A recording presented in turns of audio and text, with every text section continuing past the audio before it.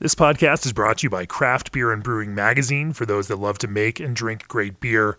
Learn more online or subscribe at beerandbrewing.com or find us on social media at Craft Beer Brew.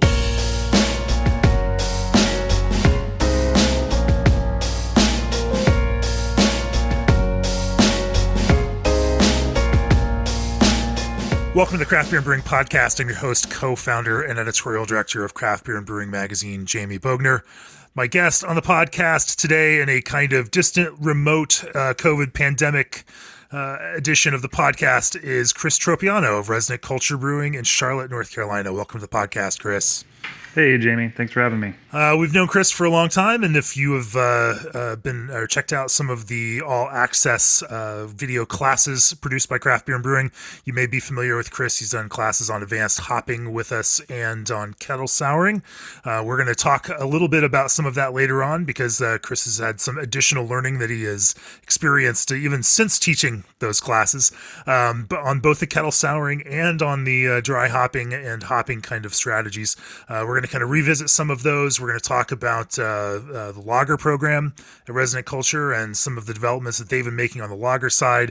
We're going to talk a little bit about mixed culture as well. Before we do that, nearly 2,000 breweries across the U.S., Canada, and Mexico partner with G&D Chillers. Innovative modular designs and no proprietary parts propel G&D ahead as the premier choice for your glycol chilling needs. Breweries you recognize like Russian River, Ninkasi, Jack's Abbey, Samuel Adams, and more trust G&D to chill the beer you love.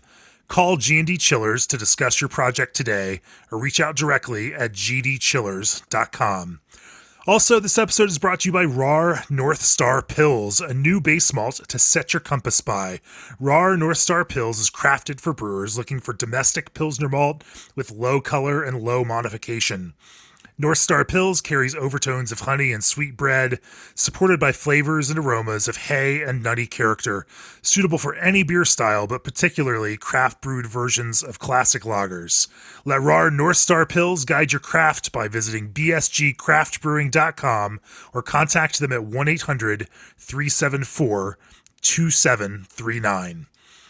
Before we start talking here, I do want to mention that it is now kind of early August, and the deadline for Craft Beer and Brewing's Best in Beer issue submissions from breweries, if you are a professional brewer out there, that deadline is August 28th. So if you are not on our emailing list and our editorial list for receiving notifications about that, just drop me an email, jbogner, J-B-O-G-N-E-R, at beerandbrewing.com. I'd be happy to send you a link to the list, or go onto the help center at beerandbrewing.com.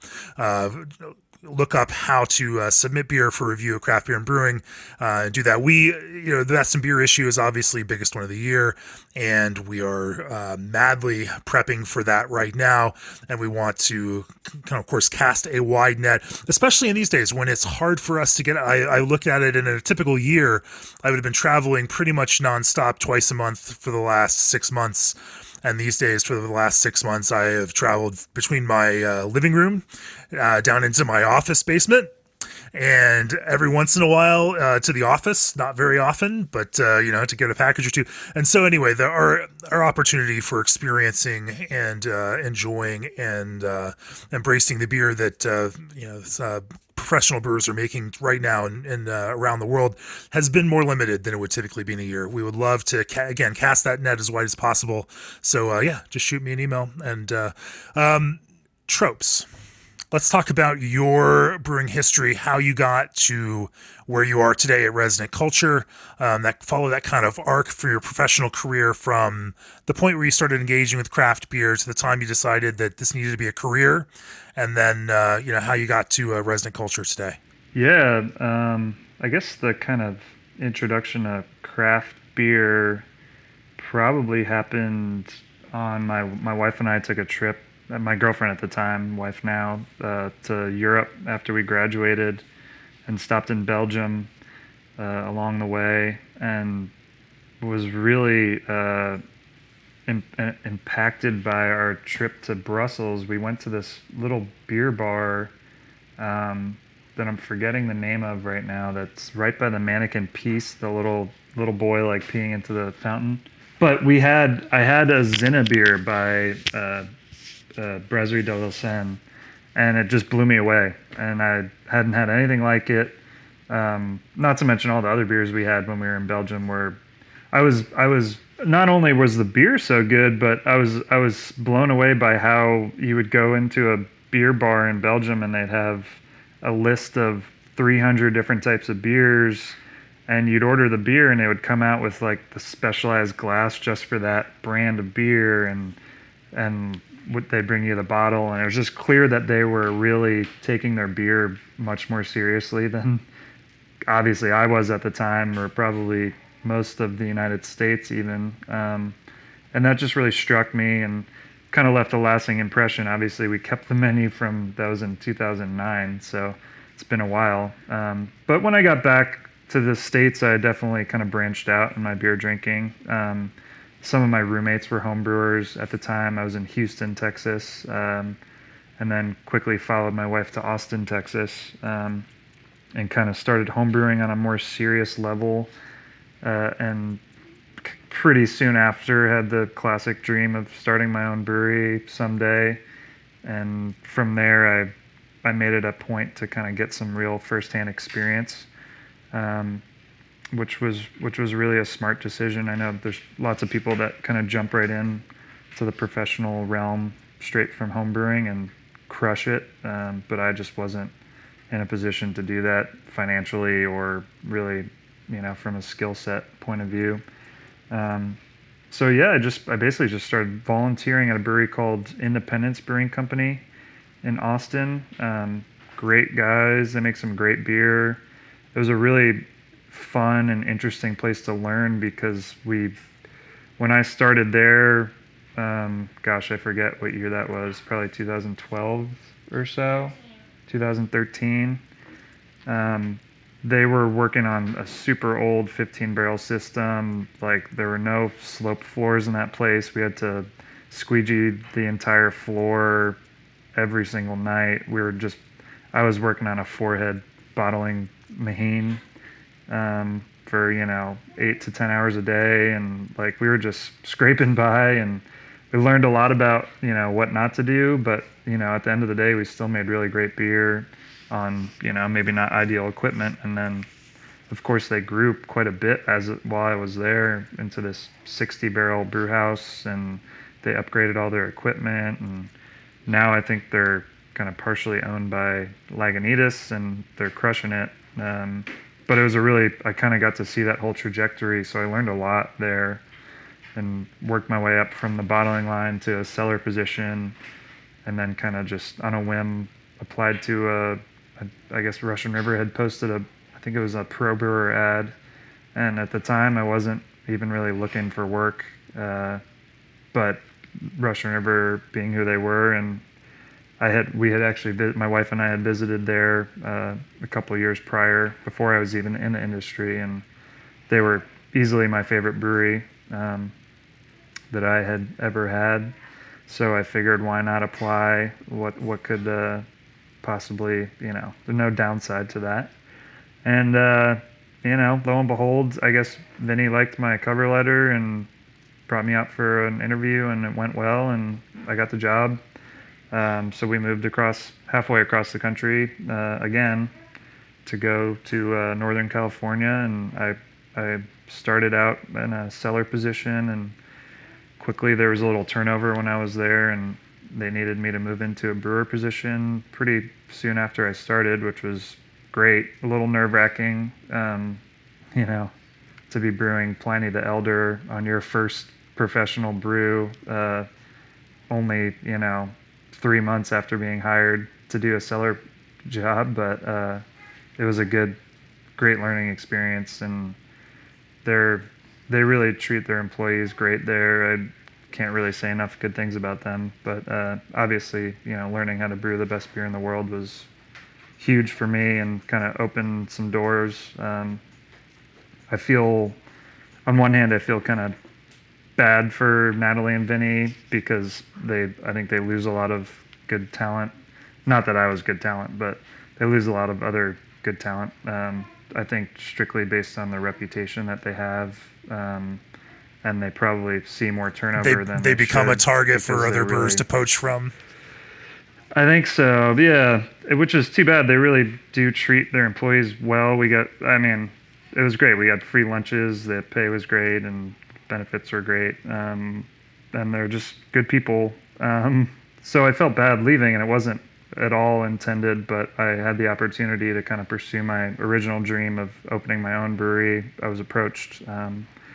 A friend of a friend approached me, and it was a really good opportunity to move back to North Carolina, where I went to school with my wife, and I have some family out here, and I, got full control over the brewing operations and a little equity stake, and we didn't have to risk a whole lot.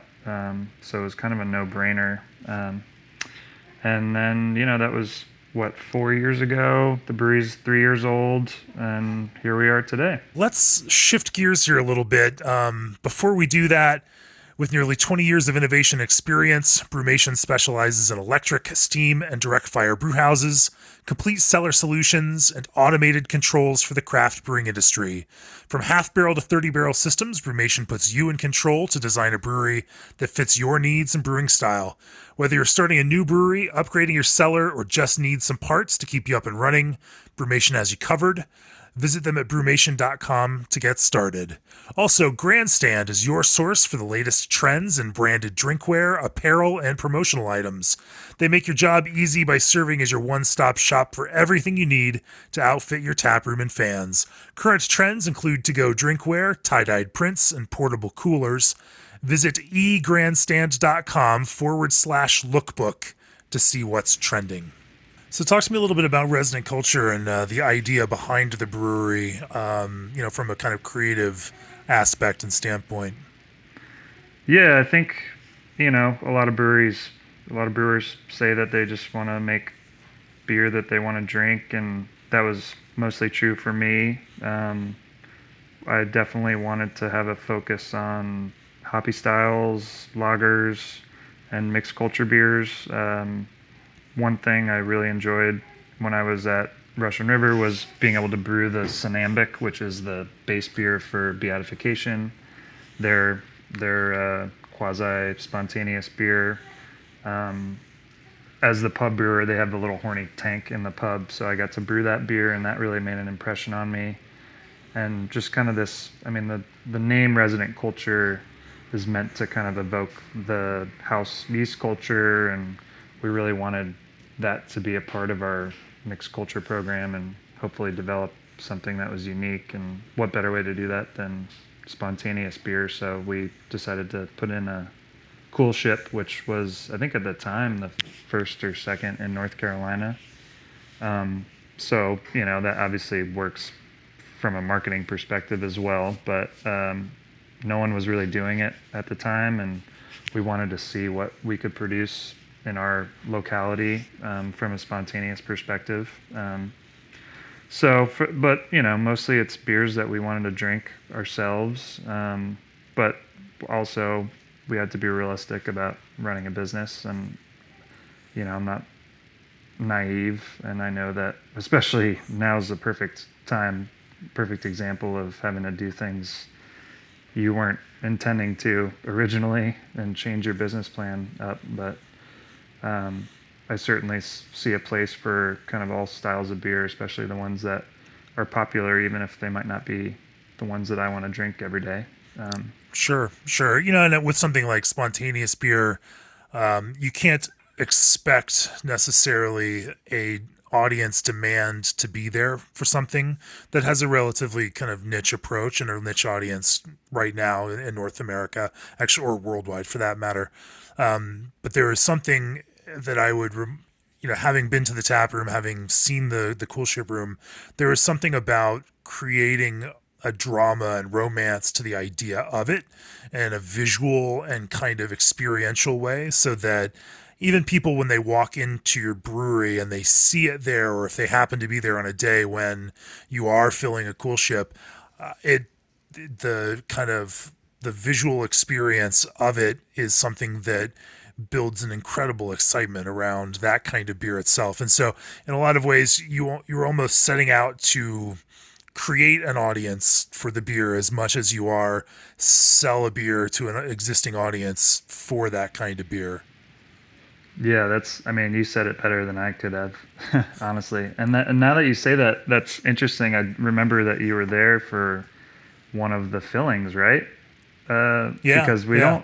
we don't get to fill it very often in North Carolina. We only have, you know, the stars have to align with the weather and having barrels available to put it into and all that. So I think we've only filled it maybe 7 or 8 times in our whole history. So you were lucky to be there for one of those days. It was the end of January in 2019 when we were out there, and yeah, yeah.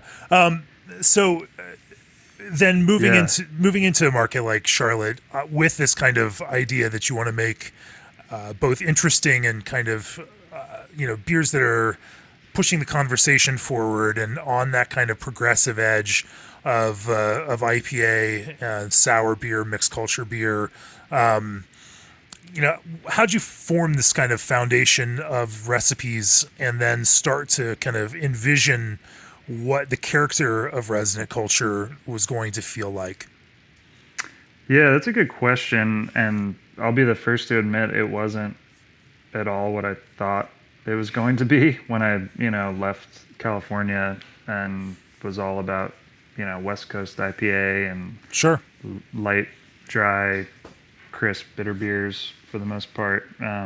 We've definitely had to adapt to our market and what our consumers wanted, which was, I mean, it's a little scary and also fun in a way because I'm having to really throw a bunch of ideas at the wall sometimes and try to see what works best. It's not necessarily what I was trained as a brewer to brew, So we, quickly realized, for example, that the West Coast IPAs weren't exactly what our market was craving. They do okay, but uh, there was no one really canning beer and having releases and with the branding that we kind of brought to the table, we kind of put it all together for everyone and into one package. Um, and it really just caught on quickly. And I'll admit, a lot of the hazy, well, even still to this day, a lot of the IPAs we make are not all hits. They missed a lot of the time, and we really had to adapt to our system and figure out what worked for us. And that just, I think, really requires a lot of honesty and you got to kind of put your ego aside quite a bit and just like really honestly taste the beers and try to determine what went wrong and how to fix it. I think that we just dumped a beer last week, for example, which we don't thankfully have to do that very often, but sometimes you just got to do that. And at the beginning of our brewery, we certainly did that quite a bit more. So when you say not a hit, what are some of the kind of parameters that you find go in different directions, go in the wrong direction for you that kind of create or push a beer to a point where it doesn't meet the vision that you had for it or that expectation? Yeah, there's a lot of it's tough. I mean, there's a lot of borderline beers that you're would 95% of breweries sell it, uh, and would some people enjoy it and would some people not? Yeah, and you have long conversations about those ones. Well, let me phrase it a little differently. When you're tasting a beer, what is it that might push it, or what kind of common things do you find in those beers that don't meet your standard? What is it that will disqualify a beer for you? And, once we talk about what those things are, let's dig in a little bit further to think about what in the process creates those and how you then solve for some of those issues. Yeah, for sure. I think specifically with regards to IPAs, I'm mostly talking about IPAs here for the Sure. record. Uh, there are a few things that really are prevalent more frequently than others. I think one of them is the kind of harsh astringency factor that is pretty common. It seems like in the hazy IPAs especially. We've just had some that were so astringent and unpleasant to drink that we had to cut the cord on them. I mean, at the end of the day, if the beer isn't drinkable, then what do you do? What's the point? Sure. And this astringency, is this driven by hops, the choice of specific hops, the way that those blend of hops are working together? Was it based on like extraction time, temperature, or other type of process concern? You know, as you kind of delve into this, where is that astringency coming from, or have you been able to kind of identify to prevent it from happening again? Yeah, I think you kind of hit on all of the different factors that go into it. I think it's a combination of the body of the beer. We much more frequently see it in beers that have finished at a dry final gravity. So yeah, from that point of view, we try, especially on these beers that are hopped at 3, 4, 5 pounds per barrel, we try to ensure that we're going to have a lot of body in the beer, so higher mash temps. We try to avoid putting lactose or maltodextrin into a beer. Occasionally we will if we're doing like a session IPA or a lighter bodied beer. Just we've learned that does help. And then, there are certain hops that do cause more astringency than others. Actually, this one that we're going to dump, which I'm happy to talk about because I think more breweries need to dump beer more frequently. But it was 100% Galaxy beer, and I think we just got a bad batch of Galaxy. We've since changed lots that we're getting, and I've actually tasted it in some other Galaxy beers that I've had, so it makes me feel a little bit better about our situation, like that it wasn't a process related thing, because otherwise I had no idea why it created that flavor. We've seen it in some other hops too. If they're just not good quality hops, then they will impart some bad flavors, astringency being one of them. Yeah, I think I kind of touched on it, these super high hop loads are a huge factor too. And breweries are trying to turn them around so fast sometimes that it doesn't really give them enough time to clear out and brighten up. So I think having enough residency in the bright tank or just crashing in the fermenter for an ample amount of time is helpful. I mean, you hear people talking about that all the time, like, let this can sit for a couple weeks before you drink it and it'll be much better. And I totally get why a brewery needs to put that out, and I'm not trying to criticize that. We certainly try to turn beer as fast as we can, but sometimes a little extra time crashing in a fermenter or bright tank can make a big difference. Do you use things like dry hopping temperature to your advantage to try to bring down some of that astringency? Yeah, so for quite a while, actually, maybe 2 years, we were dry hopping, doing a soft crash. So we would fully ferment the beer out, soft crash to about 60 degrees Fahrenheit, try to drop as much yeast out as possible, and then dry hop with a recirc the next day. And that worked pretty well for us. But we kind of had a few instances where the beers were turning out really vegetal and then also pretty astringent. And we couldn't quite put our finger on it. Lo and behold, we've done some research kind of with YCH and with some friends. Oh shoot, I should mention that one of the other things that came of this cooler dry hop was this like hop stank. I don't want to get too far off the astringency question, but hop stank. Yeah, this like some brewers will describe it as like an overripe, like papaya, like stinky overripe fruit. And ironically, I think a decent amount of consumers like it just because it's a really aggressive aroma, and it kind of pops out of the glass. And I think in small amounts it is actually kind of pleasant, kind of contributes to that kind of like dank, sweaty hoppiness. But it can really get out of hand.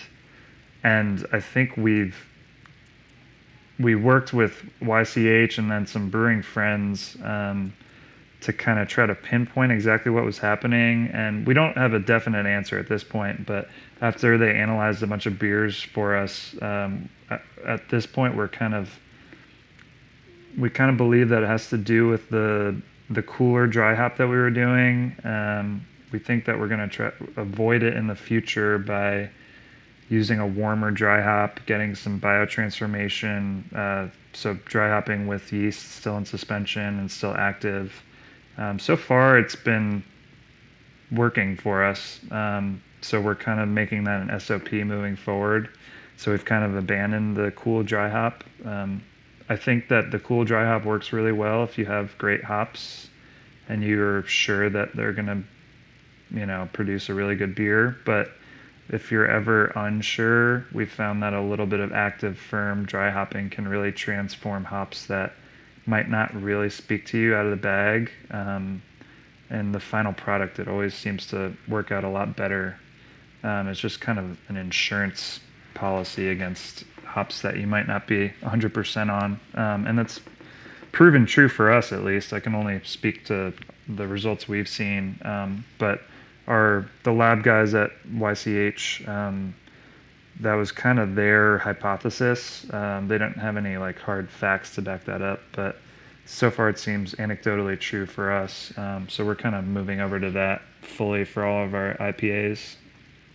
It's an interesting idea that that biotransformation process could, because it tends to generate using specific yeast. And I assume you're using London Ale 3 or yeah, we kind of vary between BSI's London Sure. Ale 3 and Omega's London Ale 3, but all pretty similar strains. Yeah. But using that kind of yeast strain, it's going to, convert and create these flavor compounds that we generally find pleasant and enjoyable. But I haven't heard brewers talk before about that idea that it could take hops that you are less thrilled about, or have a lower bag appeal, and kind of turn them into something that you're a little bit happier with. And the hop stank idea I think is interesting. Certainly, as we went through our IPA issue, I find that to be a nice complement to the kind of more simplistic and straightforward citrus characters that are so prevalent, especially in Citra beers.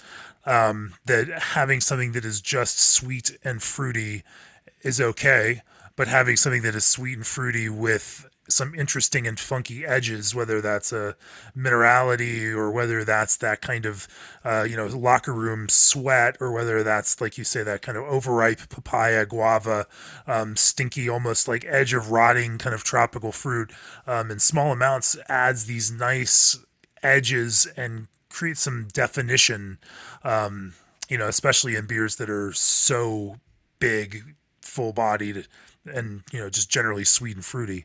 But riding that line is hard. How do you kind of envision, from a recipe and process perspective, how you are going to accomplish those kinds of multi-layered, multi-dimensional elements within your hazy IPAs? It's interesting that you say that. I agree, and I think that it's of course, as a professional brewer, we have to think about what the consumer is after, and it seems like sometimes they just want like really sweet, full-bodied, fruity beers, like you said. And I wonder sometimes if the nuance of like having a little of that interesting funk, if you will, the little dank characteristics, sometimes gets lost. But then again, they're also pretty highly rated beers for us. So I think the consumers get that too, and which is nice to see. But yeah, when we're constructing an IPA recipe, we're lucky enough to select our own hops, which has really been a game changer for us. So we kind of have a good idea of what each hop is bringing to the table. At least the Citra, Mosaic, Galaxy. We use a lot of Strata. We really like, and we also actually use a lot of this experimental hop, HBC 692 and Sabro. So we kind of know what each of those hops is bringing to the table for the most part, and we can kind of layer them as we want. And I'm with you. I think there's kind of a need for that kind of piney, almost dank characteristic in a beer, so that it's not just like overly sweet and fruity. I think it makes it a little more palatable over, having a couple beers. What I find interesting too is that, when I look at the way that our blind panel responds to them, and I look at the way, having again tasted through all of these in a big blind tasting, it's remarkable to me when, tasting something like a monkish, hazy IPA, just how bitter and dank and funky the elements are within that beer, more so than I would necessarily get if I were just drinking that beer or that family of beers from that brewery by itself. And same kind of thing with New Anthem and these other kind of top IPA, hazy IPA purveyors. I think that they work on multiple levels, and I think that's the weird and interesting thing about it, to where some consumers can taste them and not taste that part of it, or maybe not consciously process that they are tasting that part of it, and would describe it, if you ask them, as straight juice. Oh, it's just like straight fruit juice. But the reality is, even when you drink orange juice, it's not like straight orange flavoring. Like, there is, it is actually right. There are these other characters within even orange juice itself. It has its own kind of like astringent bitterness even within it. In addition to all of the sugar, in addition to the kind of sweet orange flavor in orange juice itself, it has these other undercurrents, and I think that becomes this interesting challenge where I do see consumers responding to that. I don't know that they necessarily know why that they're responding to it. But those beers, then, when you have, even when our judges tasting within this giant context, and you come across something like that both captures that sweet and juicy character and has these interesting layered undertones to it that make it a deep and engaging beverage just as a beverage, then that's also a fascinating experience to see something that, it's like a piece of art where an audience that is not as versed in the kind of subtext and, and deep meaning could look at it and think, oh, well, that's really cool. And, a critic could also pull up a seat and speak to, the volumes of additional things that are going on that may not be, immediately available. I love things that work on both of those levels, that kind of play on that. But that being aside, sorry, I'm off on my, my creative tangent there. From your perspective, envisioning something like that becomes an interesting challenge, and then using the tools again from, mash to hopping regimen to kind of process tweaks through the brewing process. How do you go through that optimization process and figure, like, well, this one is super sweet. How do I tweak an edge to that to kind of keep it sweet, but also add this kind of fun element that I think may help bring it out? Or another way to think about it is, adding salt, to caramel brings out the sweetness, even though it's a different kind of, it creates this counterpoint, which actually heightens the experience of this other thing. Within that IPA recipe, how do you think about, like, if I throw a little bit of this in, it's going to make this other thing pop a little bit more. Talk to me a little bit about that kind of creative process from your perspective. Yeah. Well, we actually do add salt, a decent amount of salt to our hoppy beers, which is interesting. Okay.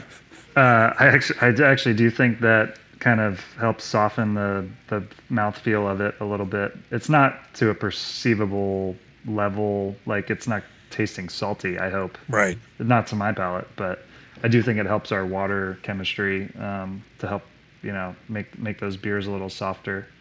But yeah, this kind of goes back to you really just have to have a good or an honest palate, and you have to taste the beers that you're brewing and be honest about the flavors that you're getting.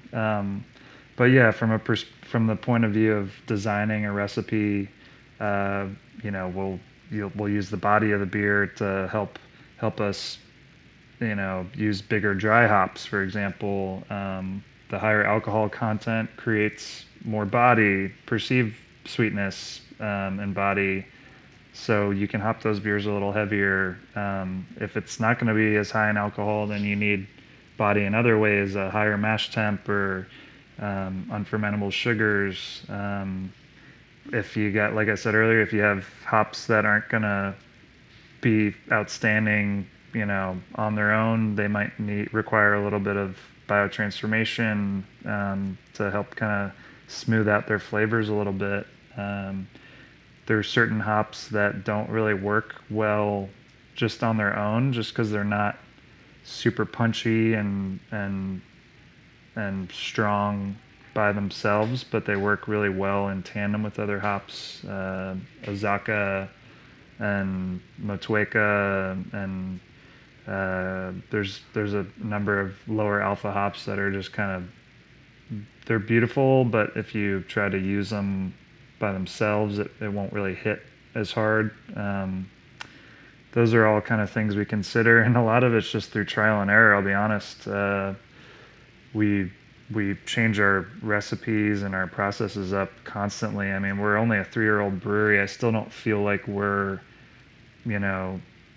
I still feel like we're still trying to figure ourselves out, and our processes out, and we're changing things all the time.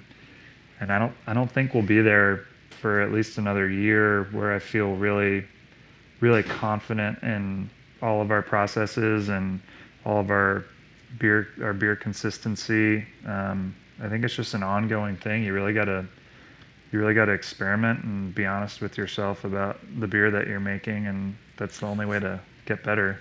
I've heard you say it a few times. Be honest with yourself, and now, it's another interesting and kind of fascinating question that I always have for breweries. That it is natural within any kind of brewery or business or anything along those lines to be familiar with what you do and also be conditioned by what you do. That over time, our contexts and our palates become created and tuned to the things that we consume most often. There's not some, outside ideal of what everything should be like. We are products, and our very palates are products of our own environment and the own inputs that we put, that we feed them. And so, when it comes to breweries, I for years I've been remarking on this, but breweries that give all of their staff free beer from the brewery, it's a really cool idea. It's a great initiative. But what happens is that everyone at the brewery's palate becomes tuned in to the flavors that brewery makes.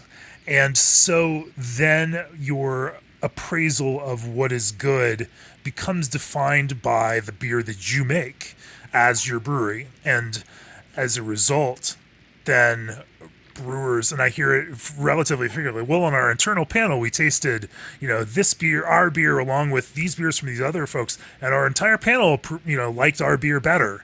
And so every time I hear that from a brewer, I'm like, yeah, of course they do, right? I mean, it's like, because everyone is drinking that beer all the time, that is what they begin to associate with good. And because they associate that with good, everything else gets judged against that. Like, it becomes a very hard process as a brewer, as a brewery operator, as someone even working within staff to all taste, and appraise and evaluate beer in a broader sense.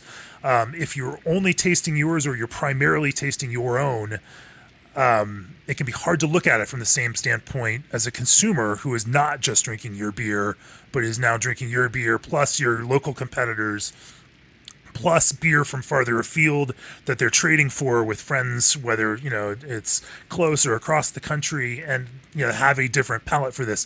From your perspective, then, how are you honest with yourself, but building a level of appraisal and understanding of what that isn't just conditioned by what you personally like and what you drink a lot, but also has some broader idea of honesty being the way that a consumer is going to approach this? Yeah, good question. And like that this about me, that I'm kind of my harshest critic, and I'll be the first one to criticize the beers that I make. But I think I am. You always say that before you defend it in some way or another. But yeah, go ahead. No, I mean, I'll defend that. You really got to be critical of yourself if you're going to be a good brewer. But besides that, I truly do drink a lot of other people's beer, more so than I drink my own. Even I'm drinking a Cellar Maker Pale Ale right now that they were nice enough to send me. And when we're also very fortunate that people bring in a lot of beer to the brewery. Well, they used to when we were open more frequently. We have a lot of customers that are beer nerds, and they'll have beer shares at the brewery and drop some cool cans or bottles off for us to try. And a lot of breweries will visit and drop beer off, and I'm always excited to try what other people are bringing into the brewery and what our customers specifically are drinking and are excited about. And sure, it might be a 18% imperial stout that I'm not particularly fond of drinking most of the time, but I'll go over and have a little pour of it and see what they're getting excited about, and try to really think about how I could recreate that, or if that's something I want to recreate, because clearly they're excited about it, so there's some value there. But yeah, I think it's all about tasting not just other beer, but wine. I drink a lot of wine, and I'm trying to get a lot better about analyzing the flavors and the experience, the drinking experience that we're having with the wine that we're drinking, and food, being a little more thoughtful about, your palate and just everything that you're kind of taking in. It all kind of comes back to beer in some way, and you can relate it all together. But I think you make a pretty good point when you're drinking, one thing all the time. It's easy to kind of cloud your own judgment and opinion. Tropes, let's talk a little bit about quick sour methods, or I should say at least the kind of Berliner Gose family of beers. But first, Abe Beverage Equipment is your trusted source for complete brewing and packaging solutions. Whether you're just starting out or looking to expand, Abe offers brew houses from 3 to 60 barrel and canning lines from 15 to 90 cans per minute. Call Abe Beverage Equipment at 402-475-BEER or visit abeequipment.com to learn more. Located in Lincoln, Nebraska, Abe is your trusted source for your brewing equipment. Visit Abe Equipment, that's ABE equipment.com, for complete brewery solutions. Also, Craft Beer and Brewing's All Access subscriptions give you a year of the print and digital editions of the magazine, plus access to our library of video courses, including those with Chris Tropiano here, a special deep dive email only for All Access subscribers, premium content, and All Access exclusive merchandise. Go to beerandbrewing.com and click on the subscribe button to join now. You taught a video class for us on this, and about building kind of quicker but acid forward beers and fruit and acid combination beers. But lately you found your process kind of moving in a slightly different direction. Talk to me a little bit about that. Yeah, no, we love kettle sours. We still brew them quite frequently. They're one of our most popular styles, probably right after IPAs are obviously our most popular. Then it's kind of even between kettle sours and lagers. But They're a great base for fruit, and a nice refreshing drink. We just kind of, from a creative perspective, they're not super nuanced or complex beers, um, and we just hired a guy, David, out of Atlanta, who has a pretty good background in kind of mixed culture stuff and Berliners in particular, and he's kind of spearheading this program for us. And the beers. So but what we're doing now, we're moving towards uh, mixed culture, kind of more traditional Berliners. The base is no boil, um, but we have a Solera going in a stainless tank. So, there's an option to change that in the future where we can boil the base beer and add that to the main Solera and kind of change the base beer over time. But the idea is to kind of have a mixed culture that's not overly funky or overly acidic, just kind of a nice base that's a little more interesting than your typical kettle sour, which is just really clean, tart, and simple. And for us, it's been a really nice way to utilize. Right now, it's summer season, so we have tons of local fruit in North Carolina, and we've been really fortunate this year. We've been overloaded with fruit, really, just because it all seems to come in season at the same time. But this base beer kind of does a little more justice for us for the local fruit that we're getting, and the end product is just a little more nuanced and subtle, and a little more complex and a little more pleasant to drink from our perspective. So we're at the current moment we're doing 4 packs of 330 ml bottles, and everything is bottle conditioned with like a quasi krausening method. So the head retention on the beer is great, which is something you don't get with kettle soured beers, and something that means a lot to me as a brewer. And I don't know how much the consumers really care about that, but it's really satisfying to crack a bottle of Berliner and have a super frothy head that kind of lingers on the glass. And you just can't get that with forced carbs kettle sours. But yeah, the beers themselves they're just a little more interesting to drink, and I would really love if we could maybe not completely eliminate kettle sours. I think there's a place for them, and they're so easy to make and such a quick turnaround that they'll probably always be a part of our arsenal. But this is just kind of another tool in the toolbox, and kind of scratches an itch for the brewer specifically. And I hope the consumers kind of can appreciate the added complexity and nuance of the beer. But yeah, we're really enjoying them, and we hope they catch on, and we can kind of promote this like 4-pack at a pretty reasonable price point, because it's all stainless, fermented. It's not a super long beer. It's probably a 1 to 2 month turnaround time, as opposed to like a 2-week turnaround time with a kettle sour. So it's nothing like a barrel-aged mixed culture beer that's taking a year, but Right. it takes a little bit more time and effort than your typical kettle sour.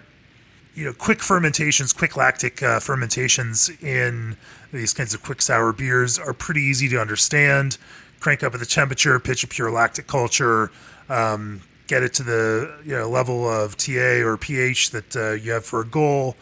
Cut it off, and kind of move through the process.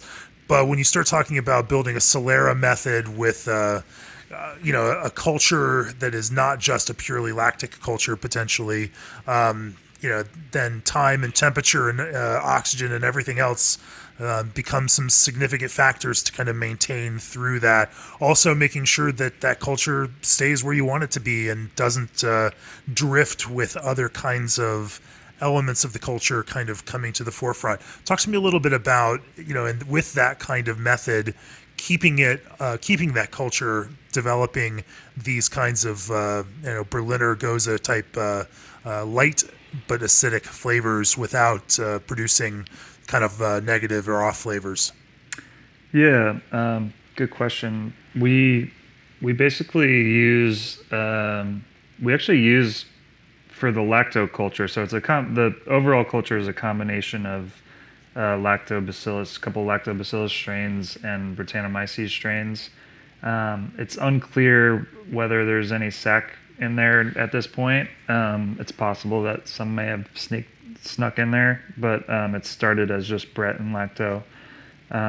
But we're kind of using a combination of our hopping rates, IBUs in the kettle to control the lacto. The lacto that we have is pretty hop sensitive, which works in our favor a little bit, but also we have to be careful how highly we're hopping it. So really just a couple IBUs is enough to keep it to a point where we know it's not going to over sour anything. When we're knocking the beer out, we typically will go on the warmer side, 85, sometimes 90 degrees Fahrenheit, just to give the lacto a little bit of a head start. And we're also not aerating the beer.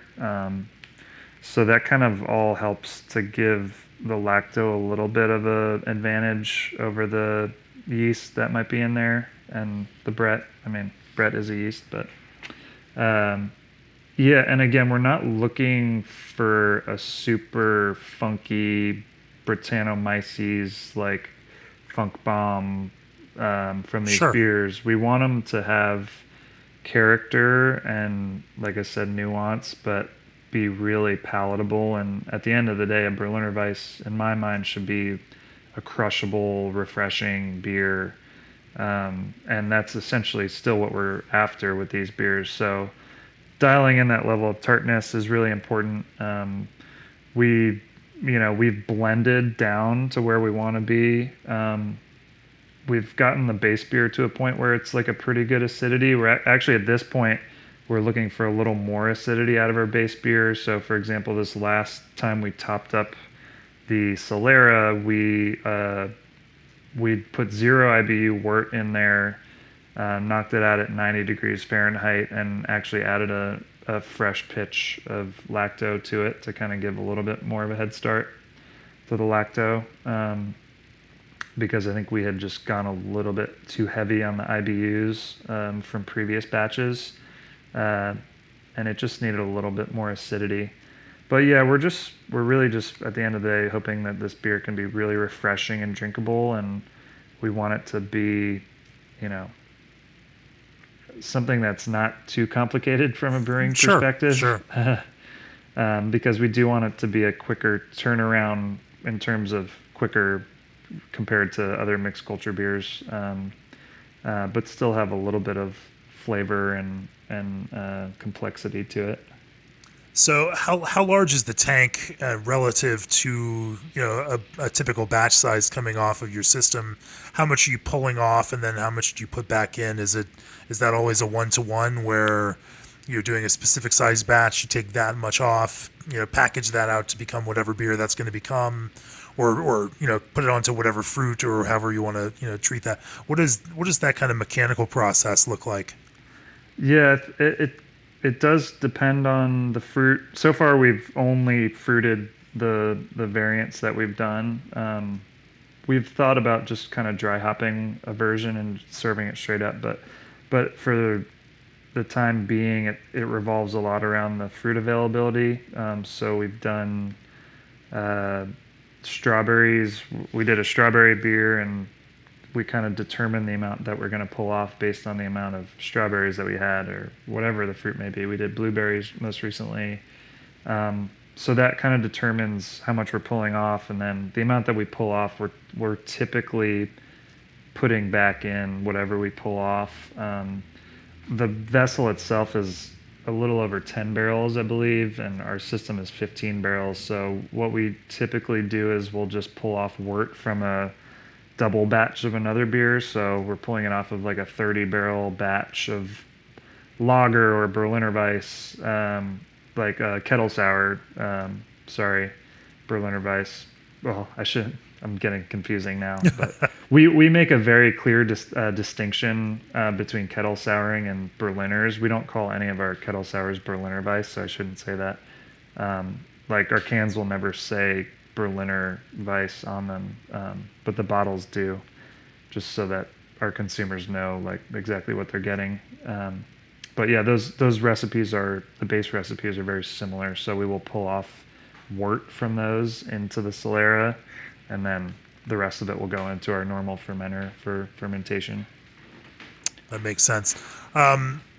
Let's pivot again, and because I know that you'd love to talk about lager brewing for a while, given that that's just one of those kind of passions that is also driven and supported by some of the other beers that you play with, also. But you all launched a Lagerfest last year, and yeah, have definitely been trying to push the lager narrative forward. What I really am curious about is how you approach making lagers that feel like your beer and that have a resident culture character to them. So talk to me a little bit about designing and brewing lager beer that maintains personality and some sort of identifiable characteristics for you in the brewery, while also fitting within this bigger tradition of lager brewing and feeling like what the expectation, tasting like what that expectation is for lager beer. Yeah, I'm obviously we're huge fans of lager at Resident Culture, and that's probably the beer that I care most about personally, as the head brewer, and so I really dedicate a lot of time and effort to dialing those in and kind of developing kind of our process, both our process and kind of the vision we see for that program moving forward, and kind of from a big picture. And I really, again, at the end of the day, these beers need to be drinkable and crushable, in my opinion. But we want them to have nuance and character. And I think when it comes to lagers, really little things can make a big difference because the flavors are so delicate. So for us, specifically, one thing we're doing recently that we've kind of developed and we've found has made a really big difference for the quality of our beer is krausening our lagers, which is a pretty traditional German technique of taking some actively fermenting wort from another batch of lager and pushing it into a finished lager that is finished fermenting, and you kind of naturally carbonate the lager that way, and it also polishes up a lot of the flavors. We've also found that it creates some really incredible head retention that we haven't even been able to attain with spunding, which is another process that we previously used quite a bit. And that's just a method of kind of capping a tank before a beer is done fully fermenting and capturing that natural carbonation or natural CO2 that would normally blow off. And that is a good way to create head retention, but not it for us. Anecdotally, it hasn't been as good as this krausening method, and the krausening it seems to really just like polish off the edges of the beer and make it a really soft, delicate, really nuanced beer. And we're trying to move over all of our lagers to this method. It requires a little bit of juggling from a production standpoint, because you need to have a lager that's done fermenting just as soon as you have another lager that's at high krausen, which is like the most active part of fermentation. But we've got ourselves in a pretty good place where we feel like we can do it consistently. There's some small exceptions to that, but yeah, that's one thing that's really recently kind of been eye-opening for us. Other than that, we were lucky enough. Our friends at Halfway Crooks in Atlanta actually went to Germany last year to select hops straight from Seitz Farm in Germany, and they were generous enough to include us on their hop order. So um, basically 95% of the hops we're using in our German style pilsners are Helles, and then a lot of our other lagers that we make, even if they're just one off, we'll utilize these hops that we get direct from Germany. It's just a small kind of family farm, um, and we've just been really impressed and delighted by the hops that we're getting from this German producer. What was creating that kind of delight? From I mean, obviously we're talking about very small differences in a lot of ways here, but are there specific elements of these hops that you find again in small ways are like what makes them more enjoyable than say hops you would be using before them? Yeah, that's a good question. I'm sure some of it is a placebo because I'm just like smitten with the romantic idea of getting hops straight from a small German farm. But the results have really borne that out. I mean, the last German pills we made, and we have a Helles coming down the pipeline, have been probably some of the best lagers we've made. And there's just this like really soft, nice, delicate floral thing that I think sometimes the German specific or the European hops that you get in the States have been processed in maybe not the best of ways, and they're changing hands multiple times. We've just seen a lot of European varieties that we get from other hop producers tend to be a little muddled and a little bit too herbal, and we get this like kind of weird. I can't really describe it in any other way other than like this cocoa powder thing, and I think that if you're able to source them direct from a farm, you're just kind of cutting out so many people in the process that you're probably getting a little bit of a better quality product. But yeah, they're just a little brighter, a little bit fresher, I guess, and the resulting beers just seem to be a little bit softer and a little bit more delicate and nuanced. And I don't know. Again, I'm probably just putting that in my own head because I think it's a sexy idea getting hops straight from Germany. But Sure.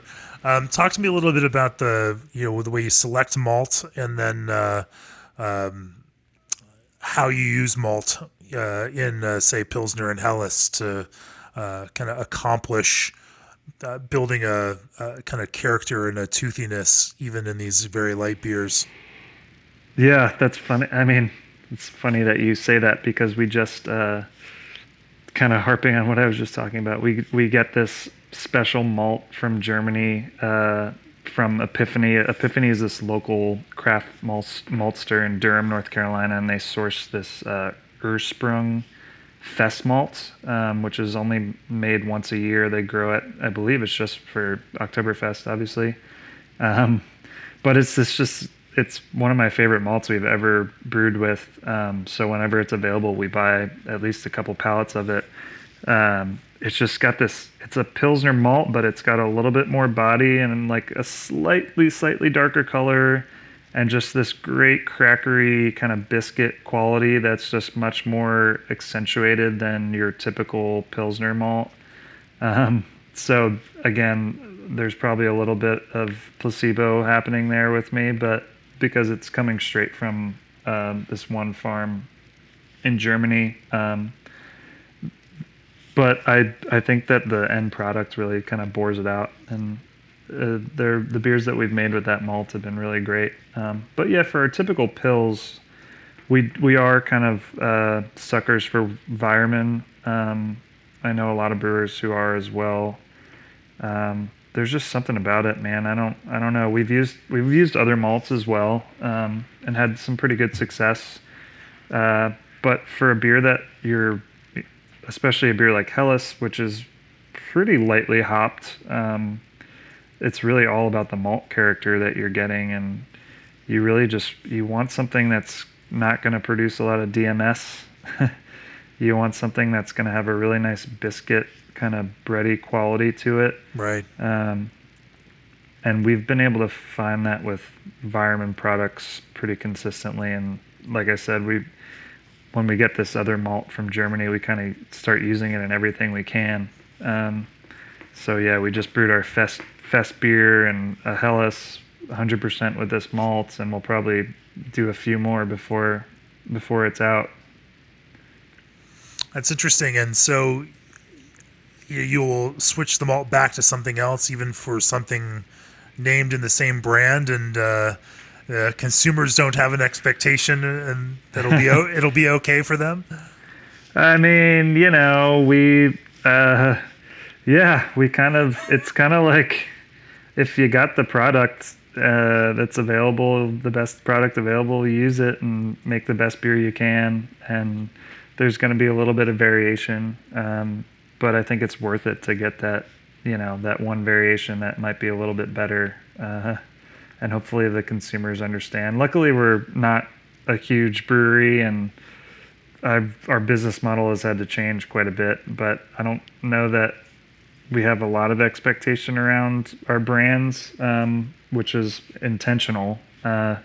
We've had to be a little bit more thoughtful about that now, because we're basically, with COVID now, a production brewery for the most part, and our beers are being sent all around. But we're still brewing so many different brands all the time that it's hard for consumers to like compare directly one batch to a second batch. We brew them so infrequently, so I think that works in our advantage. But hopefully that doesn't change now that we're a production brewery and might be brewing the same beers more frequently.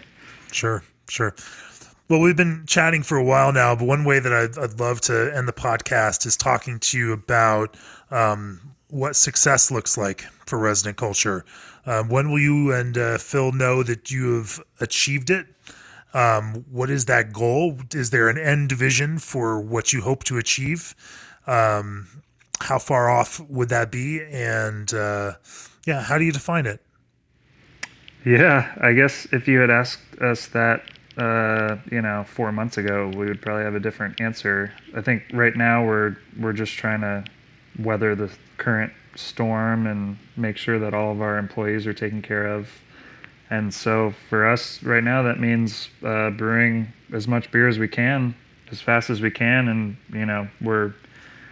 we've obviously had to cut our margins quite a bit, and that's okay. We feel pretty fortunate compared to other people. So assuming we can kind of weather this storm, we truly have really shifted our thinking on everything, because we're probably going to continue the distribution footprint that we have, the drive-through service, the deliveries. They've been going pretty well in our area, so we kind of want to continue doing that even when we are able to reopen at full capacity. But our kind of goal from the beginning, even before all this happened, was to really kind of capitalize on the taproom model, which works in our favor in a lot of ways. The margins are better. It allows me some creative freedom to brew whatever beers I want to, and present them in their freshest form. We have a lot more control over the product, and we know that we're serving something that tastes good, and we can control a lot more. So, I mean, we were literally in February, Philip, my partner, was maybe it sounds like I'm exaggerating, but we were about to sign a lease on a new location in Charlotte. And luckily we didn't. It would have been bad timing. I'm sure hopefully they would have been a little bit generous with us, but we've had to back off that, and it's still something that we absolutely are striving for longer term, is to find another location that we can create kind of a similar experience. Like I said, our current brewery is now a production brewery, so our former barrel room events room is completely taken over with grain and cans and bottles and storage, and like half of our tap room is also storage for the brewery, and we don't really foresee that changing anytime soon. So having a second tap room space would definitely be a priority of ours going forward, and that's just kind of the model that we like, with I guess probably a little bit of a bigger distribution footprint than we had originally envisioned, but it's been going pretty well, and I think the beer is moving fairly fast, which is good. But as long as I can kind of ensure that the quality is still good and the beer's moving in distro quickly, we'll probably keep that going. No, this certainly pandemic COVID shutdown era has pushed us all to making the best of it, and understanding that even just making it is pretty good these days, rather than having grandiose dreams for giant successes or the next crazy creative project. Has it kind of focused your creative exploration a little bit? Do you find yourself playing in a narrower band, or has it, or are you taking advantage of, obviously because you have to sell beer in this specific way, which is putting it into cans that then, people buy at a specific size of a batch that's worth going through that kind of production, process with. Do you find yourself, brewing in a different kind of creative way, or how's it impacted that? Yeah, for sure. We certainly can't get as funky as we probably were in the past. There's a few road blocks. For one, we have to be cognizant of our artist. We have an in-house artist, Marissa Pickett, who's incredible. But if we were brewing new beers every day, she would go insane, because she has to create a label from scratch for all of our beers now, because we're canning everything that we make. So which means that we're brewing a lot of brands that we have previously brewed that we have labels for, to kind of alleviate her workload. That likewise means that we can't necessarily brew a ton of 2.5% table beers that we would love to have on tap at the tap room and drink ourselves, but maybe don't necessarily sell all that well in a production setting. Sure. That doesn't mean that we won't brew them. We just did brew one recently, but that's, the exception, not the rule. So yeah, for sure we've had to kind of focus our efforts on the IPAs for sure. Luckily our lagers are still moving well, which that gives me a lot of hope for our world, the future of our world, that we can still sell lagers well. And we're just grateful to be where we're at and making it. I'm not going to complain about not being able to brew weird beers at a time like this. Absolutely, for sure. Nearly 2,000 breweries across the U.S., Canada, and Mexico partner with G&D Chillers. Set your compass by RAR North Star Pils. From half-barrel to 30-barrel systems, Brewmation puts you in control. Grandstand is your source for the latest trends in branded drinkware, apparel, and promotional items. Abe Beverage Equipment offers complete brewing and packaging solutions, and Craft Beer and Brewing's all-access subscriptions are the best way to support this very podcast. Tropes, if people want to learn more about Resident Culture, where do they find you guys? Yeah, Instagram at Resident Culture, our website, residentculturebrewing.com. If you're in the Charlotte area, you can get beer delivered to your doorstep. And we're going to start trying to expand our distribution footprint around North Carolina a little bit more.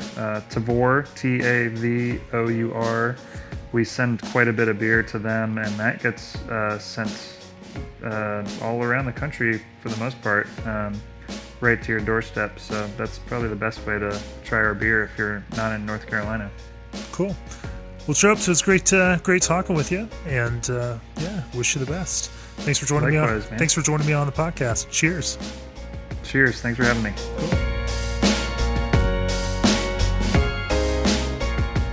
This podcast is brought to you by Craft Beer and Brewing Magazine for those that love to make and drink great beer. Learn more online or subscribe at beerandbrewing.com or find us on social media at Craft Beer Brew.